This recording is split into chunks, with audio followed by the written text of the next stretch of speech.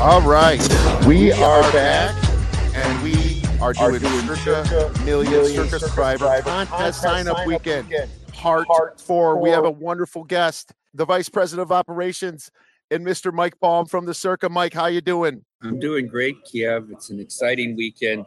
Heck of a day yesterday. This Radio Row looks awesome.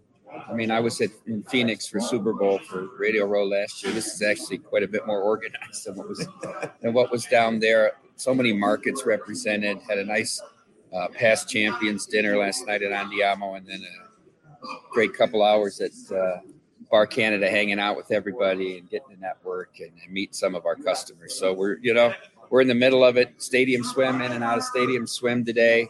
It was a little nicer earlier in the morning. Cool, starting to heat up a little bit, but we'll catch some rays and some water down there today, and then the panel tomorrow afternoon. I think we did about 350 entries between the two contests yesterday. I was just checking our dashboard here, 113 so far this morning, so not bad. Approaching the 4,500 mark in the Survivor, and about 2,600 in the Million so far.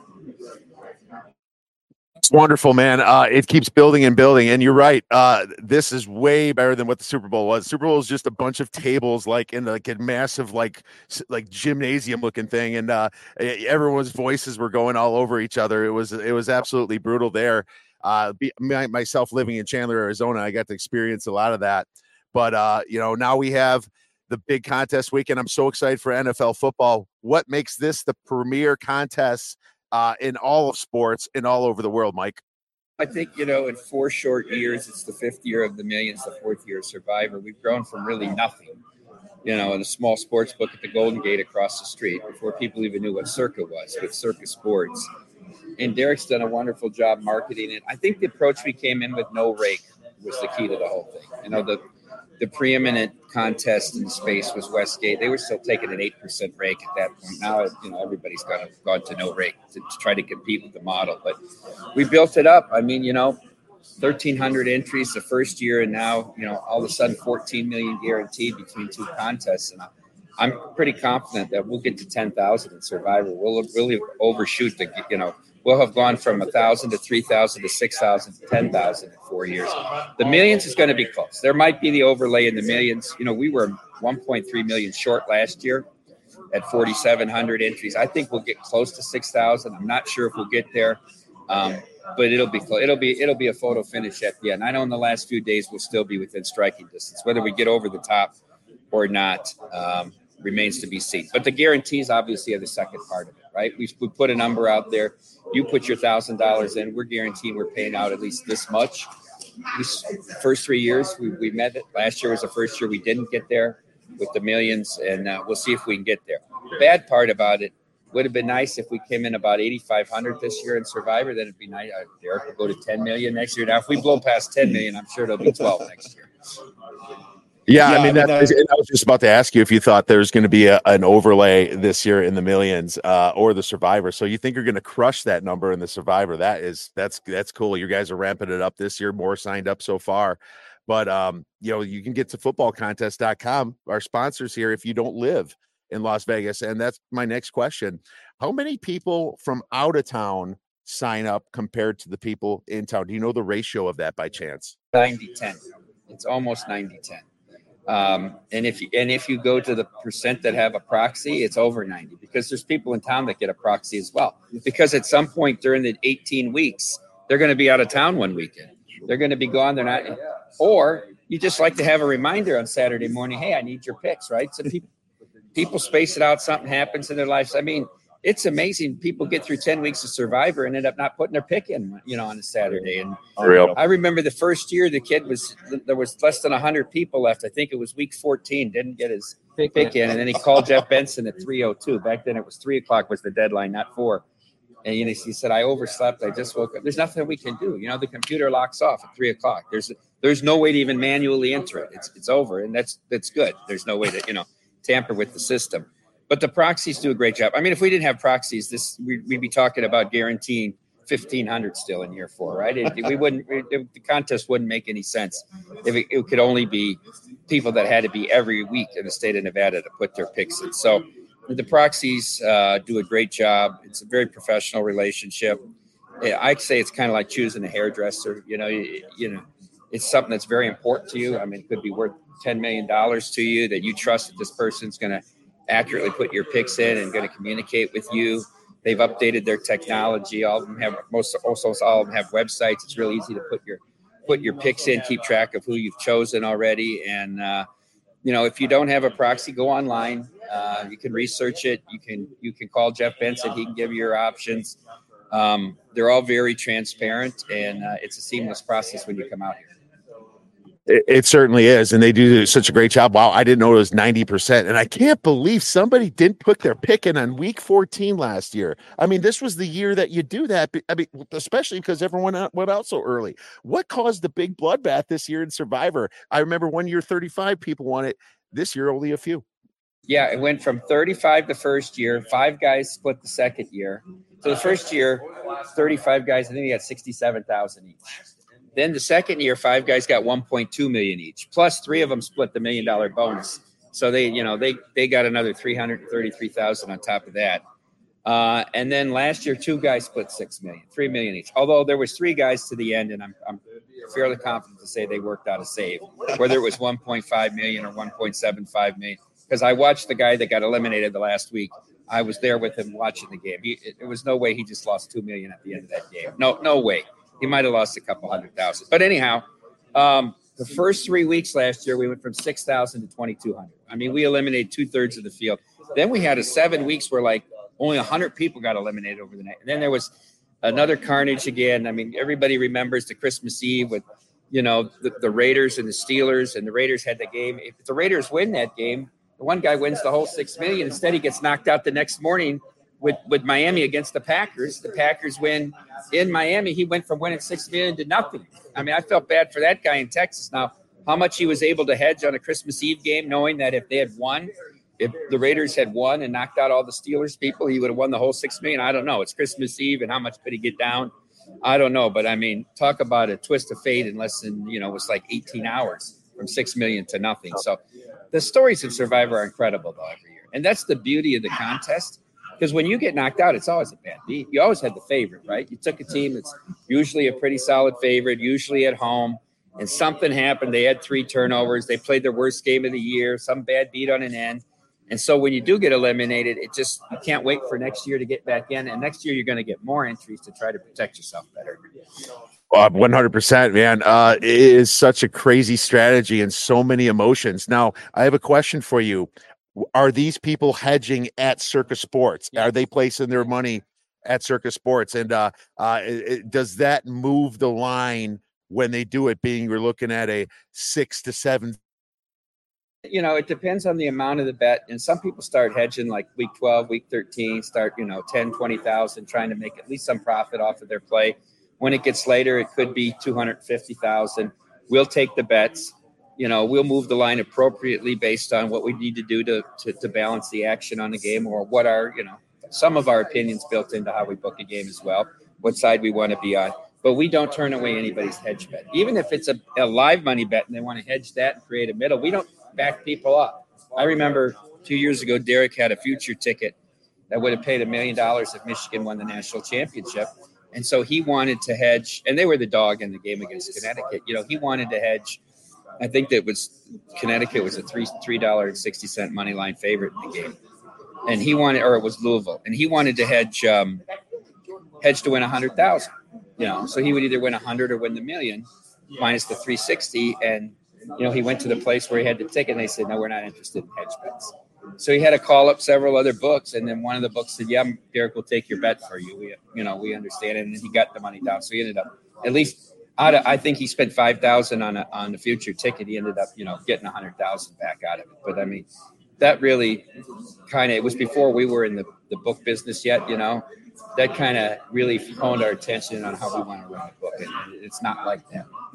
I mean, that's amazing because that just goes to show you how good Circa Sports is and why your reputation is impeccable now. I mean, you don't play around games. You don't play games. You don't eliminate sharp players from coming here and betting larger amounts. You take all the action that you can, and it's making you more and more popular. It's a wonderful strategy, and I absolutely love it here at Circa Sports. Now let's talk a little contest strategy, coming in. So the number one question I have, you have Survivor, right? You have week 1. And then you have the Baltimore Ravens now all the way up to -10. Mike, if you were playing Survivor, would you be playing the Baltimore Ravens this week? Take the Commanders because when else are you going to use them? And there's many different strategies, but I think you have to go back because of the special weeks, the Christmas and Thanksgiving, and you have to kind of figure out, keep 2 options in each of those weeks that you're going to save if you get there. And maybe not even Christmas. Maybe it's just Thanksgiving and work from there. That would be my first thing. And then to me, you have to look at the map and figure out, take all 32 teams and figure out what are the weeks you might possibly use them. And your opinion of a team is going to change, obviously, during the course of the year. But have 32 different things and have week 1, week 2, and list it. And I mean, Kansas City, you might use 8 different times, right? But line all these things up. And if there's only 1 or 2 weeks you're going to use a team, you better focus on that week. I like the spot because I think they get a lift from Snyder being gone. You may actually have Commanders fans in that stadium. I mean, it should be a pretty good atmosphere, right? They come back to that stadium under new ownership, playing a team they're supposed to pummel. I mean, Arizona's supposed to be the worst team in the NFL. They should be flying high in that game.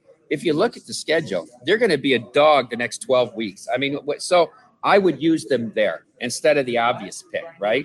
And other people say the Vikings too. I'd stay away from that Vikings. I don't know about the Vikings. The Vikings to me are uncertain. I'm not saying they're going to, win 5 less games and go under 8.5, but I think that's a tricky game with Tampa the first week too. So if it was me, let's say if I had one, I would use the Commanders. If I had 6 entries, I might go 4 Commanders, 2 Ravens. Now, it depends on the number of entries, but that's my thoughts on week 1.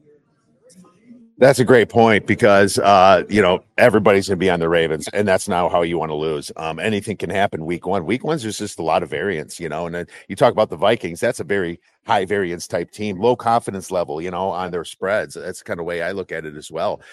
You mentioned Arizona. It's almost like you could just find Arizona every week and try to pick the team, right? Is it?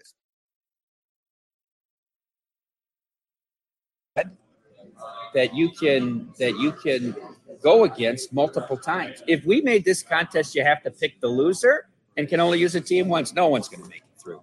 Nobody's going to make it through because it's exploiting the bad teams is how you win these things. So, I remember like the Jets in Jacksonville were, remember they're competing for to be 2-15 or whatever that year. People were just going against them. That's how people made it. They against the Jets 4 times, against Jacksonville 3 times out of your 20 picks. So, and I don't know that Arizona's going to be the worst team, but on paper, it doesn't look good. And I'm sorry that you live in Chandler and you got to endure this, but no Christmas cards for the Bidwells. I'm a lonely Bears fan, man. Oh, so I'm from Chicagoland area originally, but I have been in Arizona for 10 years, and I do follow the Cardinals. I wouldn't say like they're a favorite of mine, but I like the locals to be happy. I like to see them win.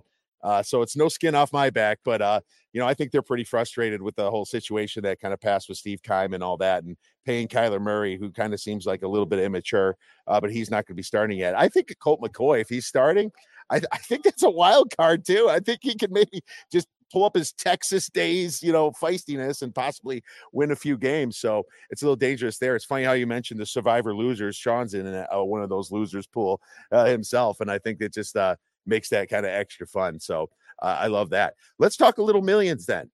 Contest strategy on the millions. So obviously there's different scenarios. You're either winning or losing. Do you kind of approach it like you would a Survivor, or stay away from the kind of the trendy picks, even though the line moves? Let's just say on the board it's 2.5 and it's pick 'em now.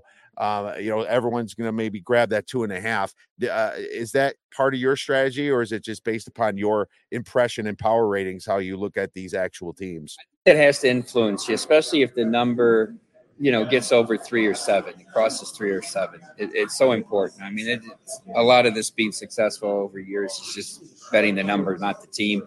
I think early on, you don't have to worry about being too contrarian. I think when you get into the final week of a quarter, or you get to the final quarter of the year and you're competing for year-long prizes, that contrarian theory has to enter your mind, where you're going against the stale moves. You're taking the team laying the 2.5 in the pool when they're really a pick 'em, and when they're really a pick 'em in real life, because if you win that game, so many other people lost it. And so it's like playing head to head in the baseball. You're making up 2 games. It's important in a race. But I think early in the year, you got to stick to your power ratings. The guys that do really well in contests are really good on the injury news. They're studying the beat reporters. They're trying to get ahead of all this injury news and understand the stuff. So, heading into that Saturday afternoon window to get your pick in late. And then just having a feel for situations. A lot of NFL is so situational. The best teams are going to lose 4 or 5 games because of different spots and different matchups and stuff like that. So the most interesting thing to me is if you start off poorly, when do you decide to go for the bottom prices, right? I mean, when do you make that decision? Do you make it week 2? Do you make it week 3? If you're like in the top 80, but in the third quarter you did terrible the first 3 weeks, do you try to win that booby prize? It's really interesting stuff. And most of these guys that end up winning these booby prizes made the decision right out of the box. They went 0-5 in week 1 and said, screw it, I'm going to try to pick losers because I'm already 5 games behind or 4 games behind. Let's just go for it. Because you're going to use your picks the same way. You're just betting the opposite. I say it to people, if they have, kids come out here and they gathered 1,000, they got 4 guys in, they only have enough for 1 entry. What should they play? I tend to say millions, because there's 126 different ways to win the Millions. Survivor, there's only one way. You got to go through the whole season. At least you get the whole bang for your buck. For me, I would just play Survivor because I'm not smart enough to pick 5 games every week. If it was 2 games a week, I might think I had a shot. But you start having to find the 3rd, 4th, and 5th game, like, oh God, these numbers are just too sharp. And it's interesting because there's not that much crossover. I mean, you would think that the majority of people would have entries in both, but that's not the case. It's more like 25% or less do both because they're very different contests. Yeah, that's funny you say that. I just talked to someone that won Survivor a couple years ago. He said he only had 1 entry the whole year. Then he bought 30 of them last year and busted them all by week 7. Isn't it just a mind thing? Yeah, Chris. Yeah, great guy there. But so last question about the Millions then.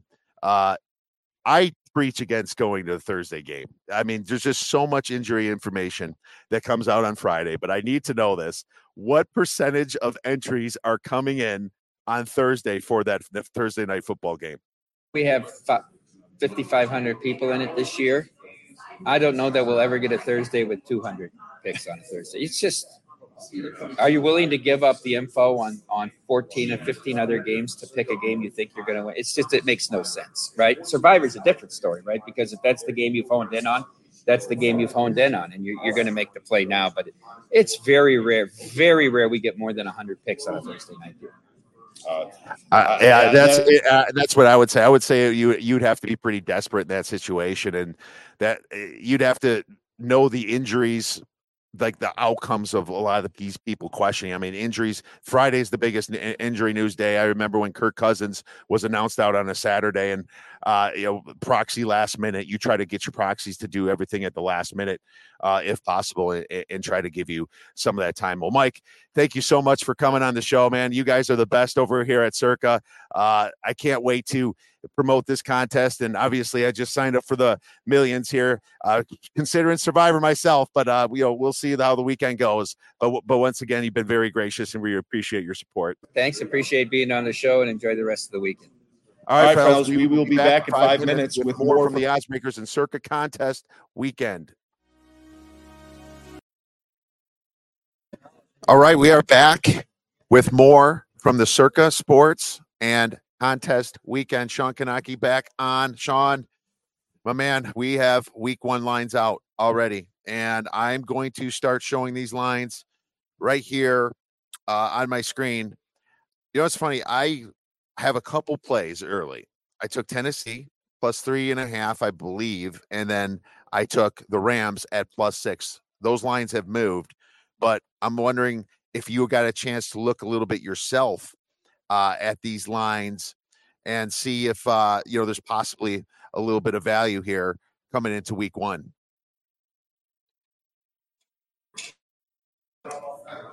Yeah, we were on one of the same games there. I got the Rams at 5.5, a little worse than you were at, not under 4. So I'm feeling pretty good about that. I think with the healthy Rams team, especially on offense, they should be able to compete. They're at home.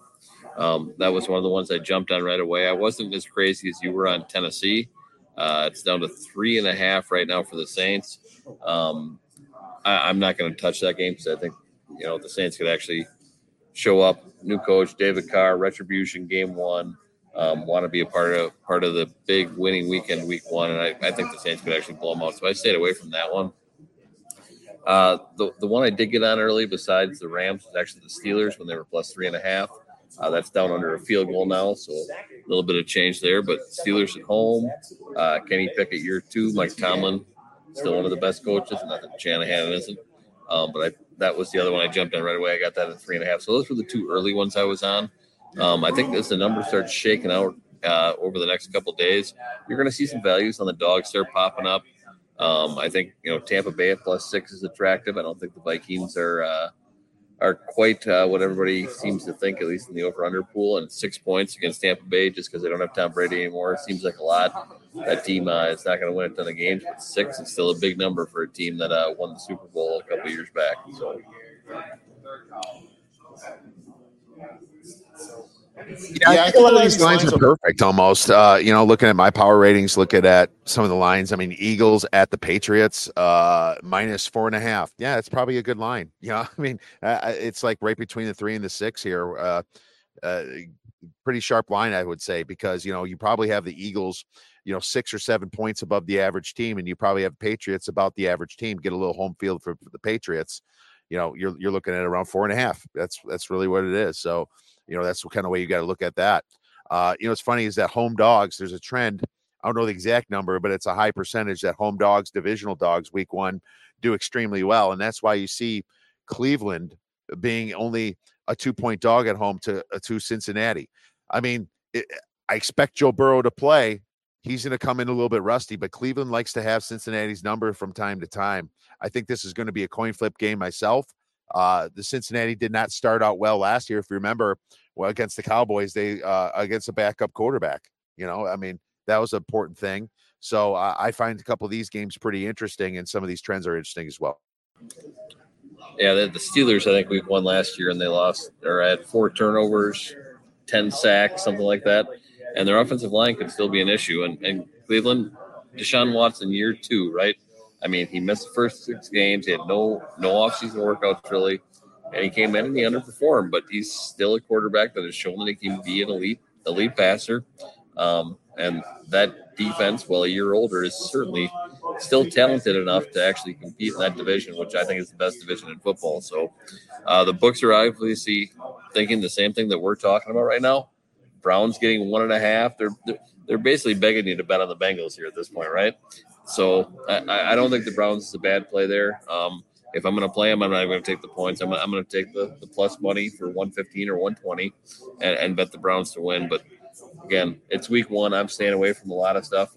I'll be on a couple things, but the advantages we got, 6-7 weeks ago is I think the key to betting week 1. Find the play that you think's right after the draft. Find where you think the value is. Get in on it, and then watch the carnage happen for the rest of the company. How juicy is this teaser leg right now with the Commanders at -7? I mean, Commanders -7 against Zona. That's pretty juicy right there. I'm not going to lie. Colt McCoy does make me nervous, but I think teasers you got to be careful with, because when there's more variance in the early weeks, teasers don't hit as well. But when you start getting week 3, week 4, the lines sharpen up. That's when you play teasers. It's almost like you want the books to be perfect when you're playing teasers because that's where you want to make your money. You're moving the spread 6 points. Going through long teasers means you're going from past the 3, past the 7. That's a big percentage line move. There's no bigger percentage in change. Obviously, there's a percentage to every money line than teasers through the 3 and the 7 in football. So that's a juicy teaser leg. I'm going to try to find a dance partner here just to talk about. Not saying I'm taking anything yet, but it's hard for the Ravens if they're 9 because you can't tease them down to 3 unless you do a 6.5 point teaser, which I'm not super fond of. We'll see where Minnesota goes with Tampa Bay. That could be a dance partner. It's at 6.5 right now. If the market decides that it should be a 7.5 point favorite, then that's where you maybe, especially at 7.5, where you might want to take this teaser. I could also see Washington getting to 7.5 itself, but it's a strange week. And these week 1 lines, there's not a whole lot of opportunity from the 7s, but from the 2s, there is. Cleveland, like we just said, +2 to +8. Are you kidding me? Against Cincinnati, that's going to be a back and forth game with Deshaun Watson right there. That's a good teaser leg right there, in my opinion. That's a good dance partner for Washington, Sean. So anything to add on that? I'm going to agree with part 2 of that question. As much as we talked about strategy where the Commanders are the play in Survivor, right? Because people are going to be on the Ravens and other stuff to do. I still don't trust Washington as a team to win any single game. I know they're a 7-point favorite. It's the right play on the strategy side of things for Survivor, as we were talking about. Cleveland +8.5 or +8 or +7.5, wherever that line ends up. Yes, absolutely. But I am not including Washington just to win on that teaser. I'll take them to the Survivor legs I got, but I am not putting them in with the teaser. If I had to do one, to be honest with you, I'd tease it the other way. I think Philly walks into New England and walks all over them. If I get Philly just to win there at +3, I think it's 3.5 right now or 4. If that starts tickling the other way, which it's starting to look like, that'd be the one I'd tie in with it. But again, for me, it's week 1. I want to take the bets where I saw value early, see what happens, see what the starters do when everybody's together and actually playing for real. That's where I want to put my money, and that's going to be in week 2. So I'm an action junkie, though, so I like to play. So there's going to be something. I just won't be on Washington on that teaser like with you. I'm going to float around for a little bit here, talk about where we're at, what we're doing. We did touch on a few divisions yesterday, with mostly on the AFC South. We started getting into the NFC North, and I'm going to go back there right away and kind of talk about where we're at with the NFC North. We touched on the bottom of the division, and the Bears, for me, obviously are an underplay, and I think Justin Fields hasn't progressed. That offensive line is a wreck. The weapons have upgraded on the offensive side of things, but if you look at the overall team, defensive unit was 29th DVOA, 30th in yards last year.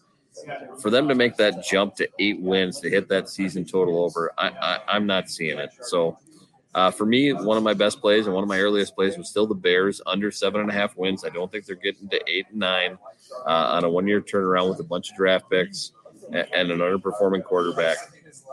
Justin Fields at some point has to progress in the downfield passing game for them to get to that point. If he can't stretch the field, he's still going to run for 120 yards a game if he wants to. They're still going to have great design plays, and he's going to be able to get that rushing yards. But for them to actually get those first downs, convert those 3rd and 10s, convert those 3rd and 8s, he's got to be able to throw downfield. It can't be a scramble every single time. And until they can prove to me that he can do that, I'm off the Bears. That defensive unit's just not good enough. Moving over to Minnesota, I think this is, the one team where everybody's still overvaluing Kirk Cousins and Justin Jefferson. Yes, they're an amazing grouping. But if you look at their schedule, they've got a first-place schedule. Their at-large games are Philadelphia, San Francisco, and Cincinnati. Their cross divisions are the AFC West, which obviously is 4 extremely difficult teams, and they got a weaker opponent in the NFC South. So if they can get that AFC West and Philly, San Francisco, and Cincinnati, and they go 500 on that, maybe they hit that 9 wins. But I think this team has gone backwards on defense. And can they get to 9 wins playing Philly, San Francisco, Cincinnati, Kansas City, the Chargers, Denver, and The Vegas Raiders, sure, they might beat the Raiders. I don't think they win another one of those games. I think 2-5 is optimistic. So for me, I don't think they go 7-3 in those other games. I'm on the under here too with the Vikings.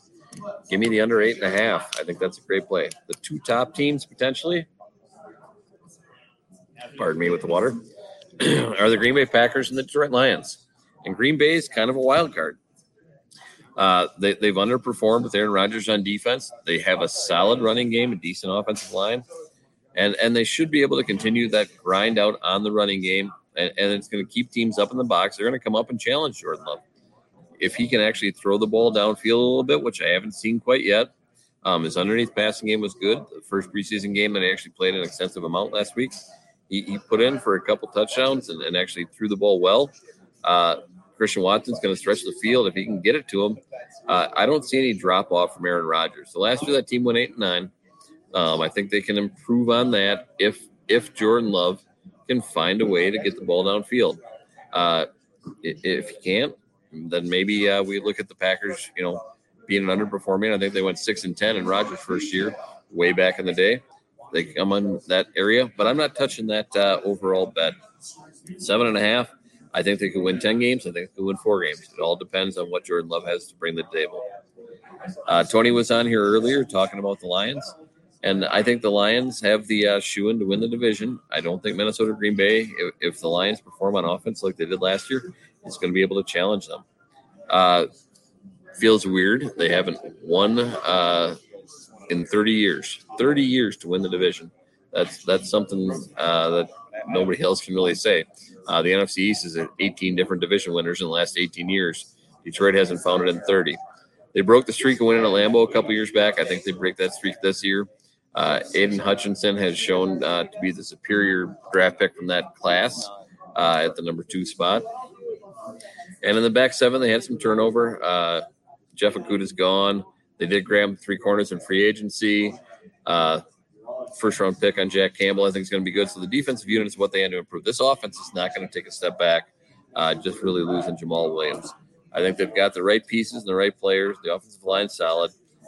David Montgomery should be able to step in. He's not as dynamic for a long field break play as Jamal Williams, DeAndre Swift, but he certainly can compete in those areas. So I'm holding off on the bet, 9.5, but I think that team wins the division. I think the number's probably right. We'll see what happens there. One of the other divisions I want to kind of circle back around on is the NFC South. These are the teams have a really weak schedule. There's no really dynamic overall offense, defense in in any of these 4 teams. So where are we going to land on this? Where's the value hiding here? I think Tampa Bay and Carolina, obviously with Brady being gone, you got a young quarterback coming in Carolina. What are they going to be able to do? Bryce Young cost 4 draft picks and DJ Moore. They've had 5 different quarterbacks leave the team in passing in the last 5 seasons. So Bryce Young is what they're hoping to break that streak with, and I think he can do it. But they definitely invested in his future in order to get him. They did get Adam Thielen, Miles Sanders, Hayden Hurst, DJ Chark. They got him some weapons to surround him. So I certainly think they can actually be a part of that. Defense, 25th in DVOA. Not a lot of improvement as they were going along. But they certainly had some positive momentum at the end of last season after Matt Rule got fired. Rookie quarterback, weak defense, still not a good measure. As I wrote in the article, if you read it on the Odds Breakers, Dak Prescott, Big Ben, Andrew Luck, there's a lot fewer of those than there are the guys like Jamarcus Russell, Tim Couch, Johnny Manziel. So for me, if I'm going to play anything in this division, it's the under on Carolina. I've got them 2.5 games under where their win total is right now. I've got them at 5 wins. The strength of schedule is the hard part. They get Seattle, Miami, and Dallas in their at-large games, which isn't bad, but the rest of the conference crossover games are actually pretty weak. And that's the thing for this whole division. The number 1 easiest schedule is New Orleans.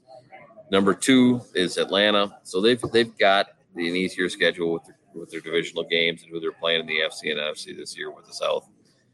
At the top of the division, people are really building up Atlanta, right? The Vegas win projections up to 8.5, and I'm not touching it because I don't know what Desmond Ridder is going to do.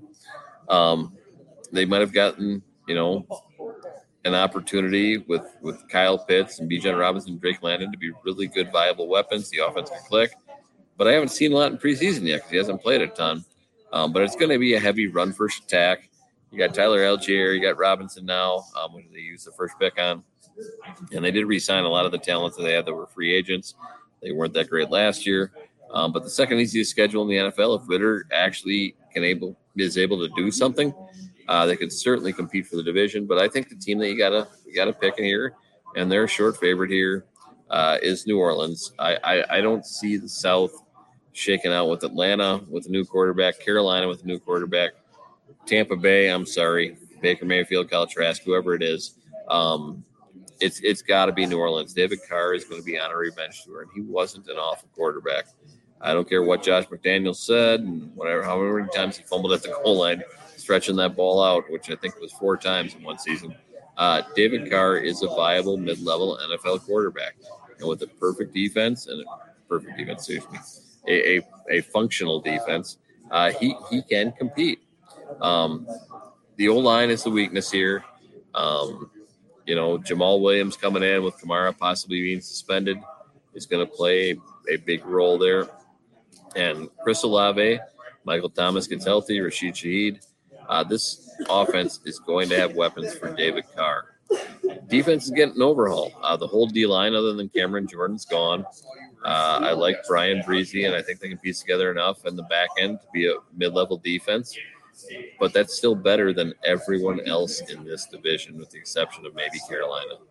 They're gonna find a way to win, and in this week division and the week crossover divisional schedule, with their crossover games being not a first place team, they are going to win some games. And for me, 9.5 is too high for me because I still think this is a weak division and they're going to lose a lot of crossover games. But this team's probably going to win the division at 10-7 or 9-8, and they're going to hold off Atlanta. They're going to hold off Carolina. I don't think Tampa makes even a splash of a ascent in the division. So Kyle Trask, Baker Mayfield, good luck. Let's switch back over here. Finish up some NFC stuff. NFC East, Marco was talking about how much he loves the Cowboys yesterday. For me, can't do it. I'm not a believer in Dak. I never have been. He came in as a low-round draft pick. He proved some stuff a couple times here and there in the division. He's won a couple titles there, but he's never won a big game in the playoffs. And Mike McCarthy, great coach, 615 career winning percentage. And you can claim it was Aaron Rodgers, but either way, it puts him in a rare company in the NFL. That's Bill Walsh type stuff. And Dak threw the most interceptions in the league last year, tied with Davis Mills. Excuse me. And he did it in 3 less games. And metrics say that it wasn't his fault. There were tip balls. There were drop balls. If you're putting it into that type of a window where it's hitting somebody in the pads with somebody right on them and they didn't catch it, you're still putting in a tight window, not finding the right guy at the right time. Defense should be better. Massey Smith was one of my top picks on the D-line. And I think he's going to really improve that, open things up for Micah Parsons even more. Micah Parsons is the favorite to win the Defensive Player of the Year in the NFL. But this team was extremely lucky last year, forcing fumbles where they were net plus 12. Dak turned the ball over, like I said, most interceptions in the league. Now we're going to bet him to win 10 games. Vegas is at 9.5. Juice to the over at 170. Ooh. Tough division. The Commanders should be better. I think the Giants are probably about right where they were last year. And obviously Philly is a Super Bowl team. So for me to take Dallas to either win the division or to get over that 9.5 at minus 170, I am not laying the juice. I might look at a 10 or a 10.5 at plus money if I was able to get that, but there's no way I can take them right there where they're at. Looking at the Giants, Brian Dable, phenomenal coach. He's passionate. He doesn't play the percentages wrong. He gets his team ready to play. The metrics say a good deal had to do with luck last year, but I think a lot of it had to do with the coach. I am a big-time Brian Dable fan. What I'm not a fan of is Daniel Jones. I think they paid him just to make sure they had somebody in the window last year, and he did improve, but he improved on year 5. I'm not saying you can't make a step from year 5 to year 6, or excuse me, year 4 to year 5 to year 6, but he still doesn't have a number one receiver. They did sign Darren Waller, which should be a little safety blanket. If he gets a little bit better, maybe he'll do that. But Saquon, obviously motivated to get the big contract he didn't get this year. Maybe he just coasts through 2023. He's not going to really be looking to the future with the Giants. So he's going to try and get whatever he can, whenever he can. Contract years go one or two ways. Either they're motivated, they get things done, and they go out and get big plays, big times, or they don't want to be there. They go lackluster, and they still get paid because of their history. So it really depends on what kind of motivation he's got, what kind of motivation he has for the team. And Saquon obviously has proven himself when he's healthy. But, again, I don't trust his health. He's been injured too many times for me. Defense, got Deonte Banks, second favorite corner coming in the draft. Bobby Okereke could be good. Defense should be better, but I think this team overperformed last year.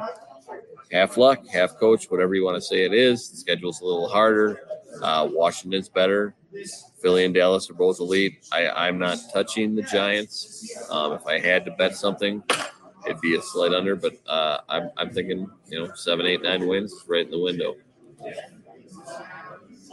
Washington, Kiev talked about him a little bit. He's a little higher on them than I am. Eric Bieniemy being a wild card. Obviously, he's proven himself in the Kansas City system, whether it's that Patrick Mahomes and Andy Reid, or is that Eric Bieniemy? Tony talked about how he's been impressed by the first couple of preseason games when House played. I think they've got a solid defense. They upgraded the offensive line. They kept Darren Payne at defensive tackle. The draft wasn't crazy about. I think they're still weak in the secondary on defense. But I think this is the year where they either say, let's set it or forget it. Ron Rivera is going to either have to come in and win with what he's got, or he's going to be gone. I'd say a new GM's probably right behind him. So a lot of people are higher on Washington than I am. I have them at 6-11, which is just under the number. But again, I am not playing anything. And this whole division for me, or at least where the numbers are, is a no play. I'm not on Philly, Dallas, New York, or Washington on futures. And I certainly think there's a lot of variance opportunity here for any team. Dallas could win. Dallas could win the division. Washington could win 10 games. Who knows? Philly could win 9. They could win 15. They've got a tough schedule. So staying off the NFC East, if you want in, good luck to you. There is some value if you can find it, but it's not on the Cowboys again. Not on the Cowboys. Let's take a look at the NFC West real quick. Moving back around, finish up the NFC. For me, I think the NFC West, obviously the 49ers defense is the top unit out of any of the 8 offensive or defensive across the board. But who's going to be the quarterback? Brock Purdy, when he's healthy here, Trey Lance, Sam Darnold. They haven't had the quarterback consistency in order to win. Jimmy G, could they beat Philly in that game last year if they had a healthy quarterback? I certainly think so. But they've got weapons on offense for whoever it is. Christian McCaffrey is still showing he's an elite player in the backfield. Deebo Samuel, Brandon Ayuk, George Kittle. You've got options on offense, both in the backfield and in the passing game. They're stars at every level, but led by Nick Bosa, Javon Hargrave. I think their biggest loss is actually DeMarco Ryans going home to Houston as the defensive coordinator. He was elite there. He had elite players. He's a great players coach. But they're going to be playing against one of the weakest divisions of football with the Rams, the Cardinals. Seattle should be about what they were last year, maybe a little better. But I think, over the course of a full season, this team's going to win plenty of games to win the division. I've got them at 12. I lean to the over on this. But I don't trust the quarterback situation. And if it's Trey Lance, Sam Darnold for an extended period of time, that 10.5 could certainly go under if it happens the wrong way. Seattle kind of came out of nowhere with Geno Smith. I don't think he was in the right situation previously, obviously being a little bit younger. And Pete Carroll, giving him a solid defense and a solid running game, certainly opened things up for him. That and getting one of the best rookie draft classes in recent NFL history with tackle Charles Cross, Abraham Lucas, Kenneth Walker, and then Tariq Woolen at corner. So he had a great line, good running game, all with young, underdeveloped talent initially coming out of the draft, but turning out to be solid NFL players. And Pete Carroll's still one of the top 5 coaches in the NFL. I don't care who you are. He's doing more with less than almost anybody else. He had one down year, bounce back year last year with Geno, and I think they grabbed the best cornerback in the draft in Devin Witherspoon. Should totally revamp the defense on that side of things. Jackson Smith-Njigba had a little wrist issue. He just had surgery. We'll see how long he's out for. He still got DK Metcalf on the other side. So this team is going to be able to run the ball. They're going to open up solid play action, and defense is going to be better than it was last year when they were able to check in with 9 wins. So I think 9 wins is a good solid spot for them to be in. That's exactly where I have them landing this year. And now I'm going to change it up versus a lot of people talking. The Los Angeles Rams. I'm back in on the Rams slightly. They're older. The offensive line is not built to protect a 35-year-old pocket guy who has already taken more sacks than anybody else in his career in the time he's been playing. And the rest of the offense obviously can score some points. He's got weapons. And he's won a Super Bowl 2 years ago. Jalen Ramsey's gone. Harold Donald's still in the lead, but he's getting older. Twilight of his career, Cooper Kupp and Matthew Stafford can still make things happen. So for this team to be at 6.5, even money on both sides, I'm going to lean to the over here. And this is just based on history. And if Stafford gets hurt or anything else happens to this team from an injury standpoint with Kupp and anything else, maybe this doesn't happen. But they have an easy schedule. And if they both stay healthy, they're going to get to 7 wins. I don't see any way around that. Arizona, new GM, new head coach. J.J. Watt, DeAndre Hopkins are gone. They invested a lot in the draft on the offensive and defensive line, which obviously needed to. Kyler Murray, not sold on. Seems to be a little bit of a head case when it comes to certain things. But obviously the talent is there. He can run. He can throw. He's not Justin Fields when it comes to throwing downfield. Kyler Murray has proven in the NFL that he can throw downfield. If his head's on straight, he's focused on what he's doing, he's going to be able to create opportunities. I still think they're the least talented roster in the NFL overall. So I lean under. I think this is going to be a reset process here. They're going to want to blow things up, start over, get their own guys. And once they get a couple games in here, they're going to do just that. So I lean under, but the number's all the way down to 4.5. If it was 5.5 or 6, definitely be on the under. But at 4.5, it's hard. It's hard to bet on a team to lose 13 games in a 17-game season. But Arizona would be the team for me that would do that if I was going to play on one. Going to move back over quickly to the AFC West. We touched on this a little bit yesterday. I'm on the value on the 2 second and third numbers on the board, Denver and Los Angeles. Kansas City obviously won a Super Bowl. Got a lot of cap space that had to move. They lost a good chunk of their team, but they've proven they can do this. Just last year, getting rid of Tyreek Hill, the offense didn't seem to miss a beat. But the offensive line could be an issue now.